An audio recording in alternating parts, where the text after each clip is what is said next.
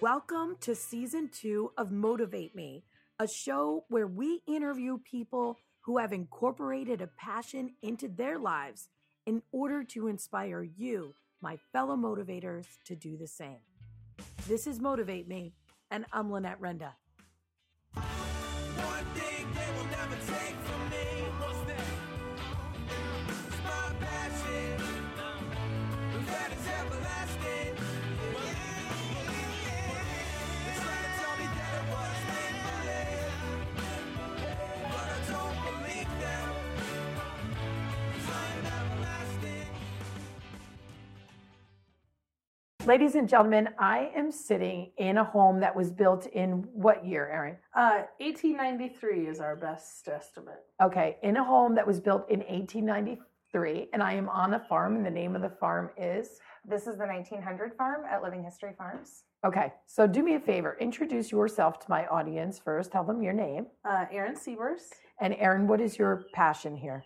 My passion is really cooking and talking to a lot of different people about how things were in the 19th century and sort of where we come from and what that means about where we are at. Okay, and tell everybody your name and what it is that you love so much about being here. My name is Kelly Klein, and I love being here because I get an opportunity to connect people with animals that they might not get to encounter other places in their lives. Not very many people have that family farm that they can go to anymore and get to meet the animals. And so being able to teach people things that they never thought about before, give people those close encounters like milking a cow with animals that they might not get anywhere else is really exciting for me. And I just want to let my audience know what actually happened, okay? Jersey Girl met farm this morning, and I milked a cow for the first time, which I had no idea the udders were going to be warm and everything was going to be warm. And I have to say I was pretty proud of myself in at least being able to quickly understand how to get the milk out. Although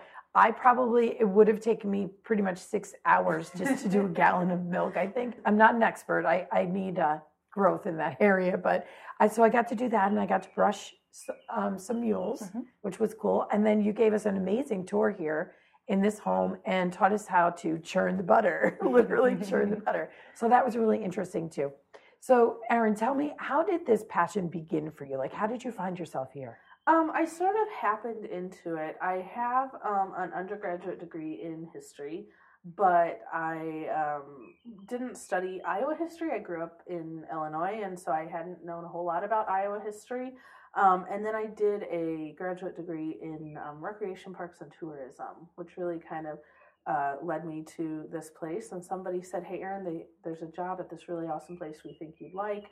Why don't you apply?" And I did, and I've been here ever since. And I really enjoy talking to people who come from all over the world about food, about agriculture, about their family farms or their memories on the farm, about technology in regards to how impactful the train was on a farmstead and that sort of thing. And so that's kind of how I approached the job. Can you tell everybody what you're wearing right now? Yeah, I'm wearing what is called a 1900 wrapper. It is a long cotton calico dress, and it's got buttons up the front. It's got sleeves that have buttons. It's long sleeved, and apron, which is daily attire for us in the 19th century. So yeah, that's pretty much what we do. We come to work and we are ready for the 19th century. Let me see your boots. They're just pretty standard. Shoe boots. Yeah, they're just pretty standard brown boots, the way that they would have riding style boots in 1900. Okay, so Kelly, tell us how you ended up here. Sure, yeah. If you had asked me that question 4 years ago, I never would have said I'd be working in a museum ever. I have a degree in animal science. Which this does not feel like a museum. It doesn't. It is, but it's a living, working, breathing museum. We like people to get that feeling, to get that, you're learning history without realizing you're learning history. And I kind of get to teach history without realizing I'm teaching history. So I thought I wanted to be a vet. I went to school. I was a pre-vet student. And in my last year of pre-vet undergrad, I decided I did not want to apply to vet school. It wasn't the right choice. And I started a graduate program in agricultural education. So learning about how to teach people about agriculture, I kind of figured out that I didn't want to teach in a classroom. That was too confined for me, but the non-formal, non-traditional education setting fit my style of teaching a little bit better. And as I was finishing up that program, I happened to stumble across this job, and I went, oh, I could learn history. If it means I get to teach people about agriculture, sure, yeah, I could do that. And I had a little bit of draft horse experience and a little bit of experience working with oxen from my animal science degree. And that kind of made me a pretty unique fit for this position. So that's kind of how I found myself here.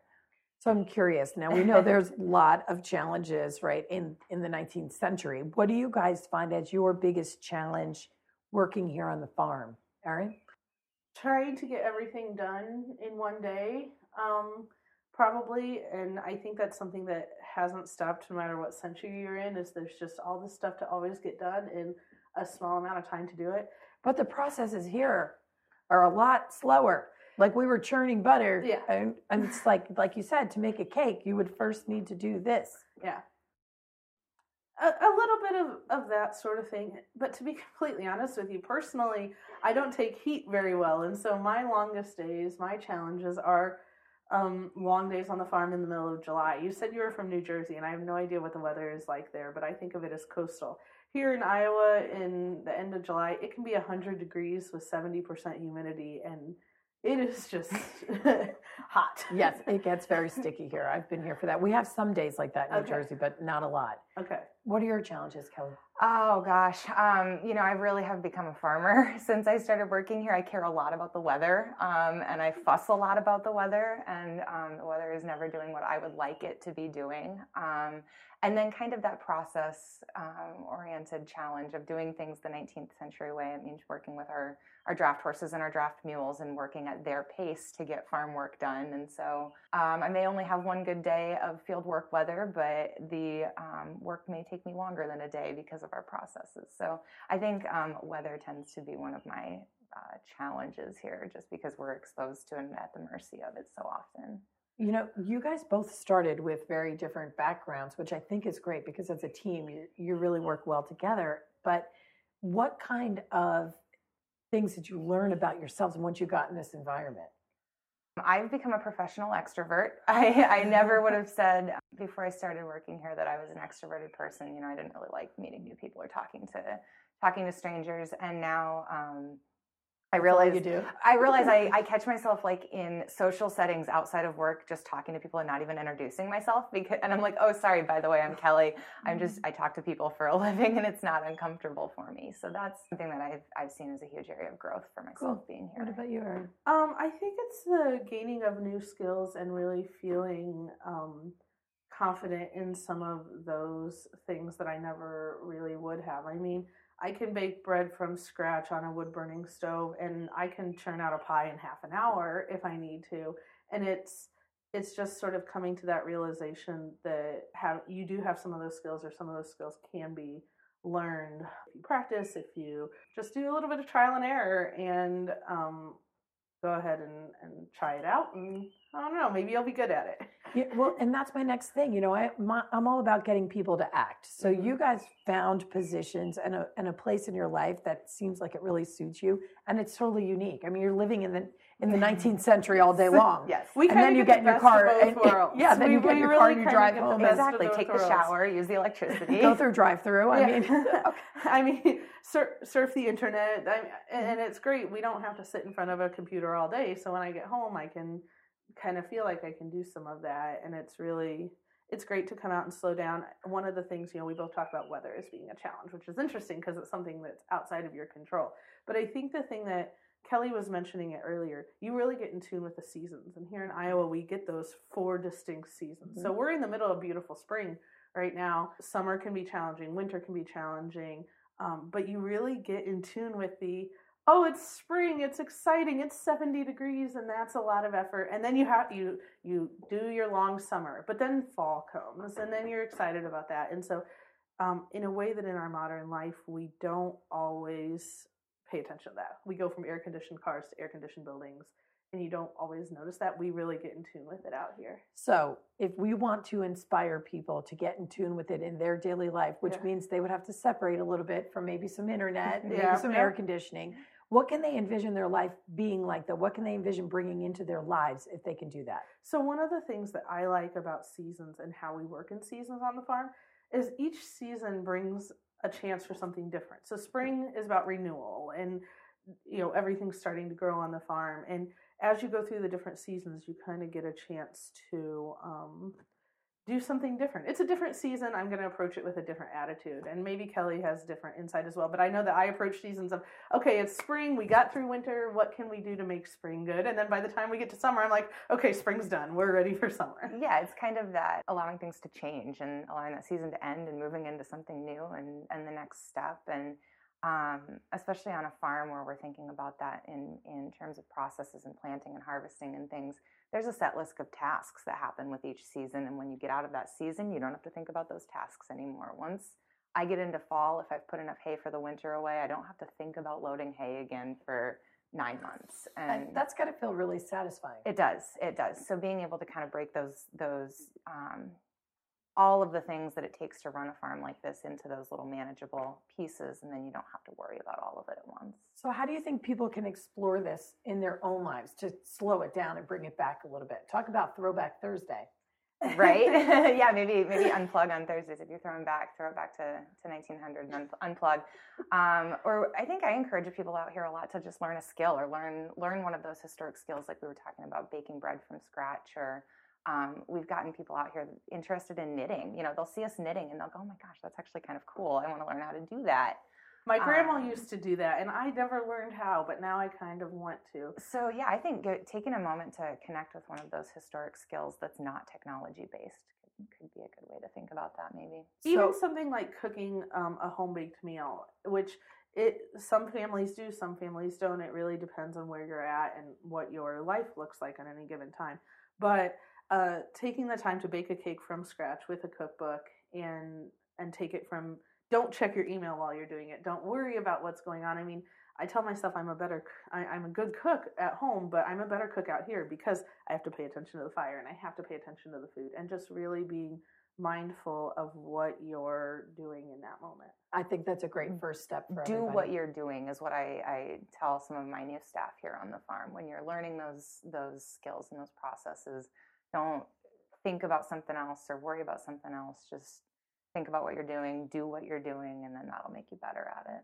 You talk about how long our processes take, and one of the things I think that I've come to conclude is, but you just got to do it. So I come in every day and I cook, and I set aside probably an hour just in food preparation to teach people about historic foodways and things like that. And it's just setting aside that hour where I'm not trying to do other things. And don't get me wrong, sometimes that is hard to do because we live in a modern world and we have lots of other influences. But really taking the time to do that. Okay, so that sounds like a really good first step, though, is to get people, bring it back to even just to start by having a meal that you could make from scratch. I think that's a really great start. Certainly. So how can people find you here? At Living History Farms, we're open from the 1st of May until mid-October to general visitors, 7 days a week until after the Iowa State Fair, which is mid-August. And then Wednesdays through Sundays after that, you can just come and get a ticket and tour through not only the 1900 farm, but a 1700 Iowa farm, an 1850 Iowa farm, an 1875 Iowa town to really learn about all of those different time periods. The information's on our website, which is livinghistoryfarms.org, and that's probably the easiest way to find us. And before I let you go, I need to know, what is your favorite modern technology? Gosh, when you have to give up everything during the day, it does make you appreciate what you have. I think the one I usually will pull out with the kids most often when we talk about it is indoor plumbing. The ability, I mean, we have a pump in the kitchen, but you still have to dump the water outside. Just having a drain is kind of a big deal. So indoor plumbing is mine. and mine as well. And I come at it from the standpoint of, I like that modern shower. I like some of that. And it's interesting that you asked that question, because if you asked that question of a whole bunch of third graders, you would be shocked of how much an Xbox or a TV is what they think they would miss the most if they went back to 1900. And sure, I mean, I love being on my phone, and I love how technology opens communication and opens travel, so that I can fly to across the country in a day as opposed to taking a wagon or a train. Yeah, that's great, but as far as everyday life, a shower's pretty important.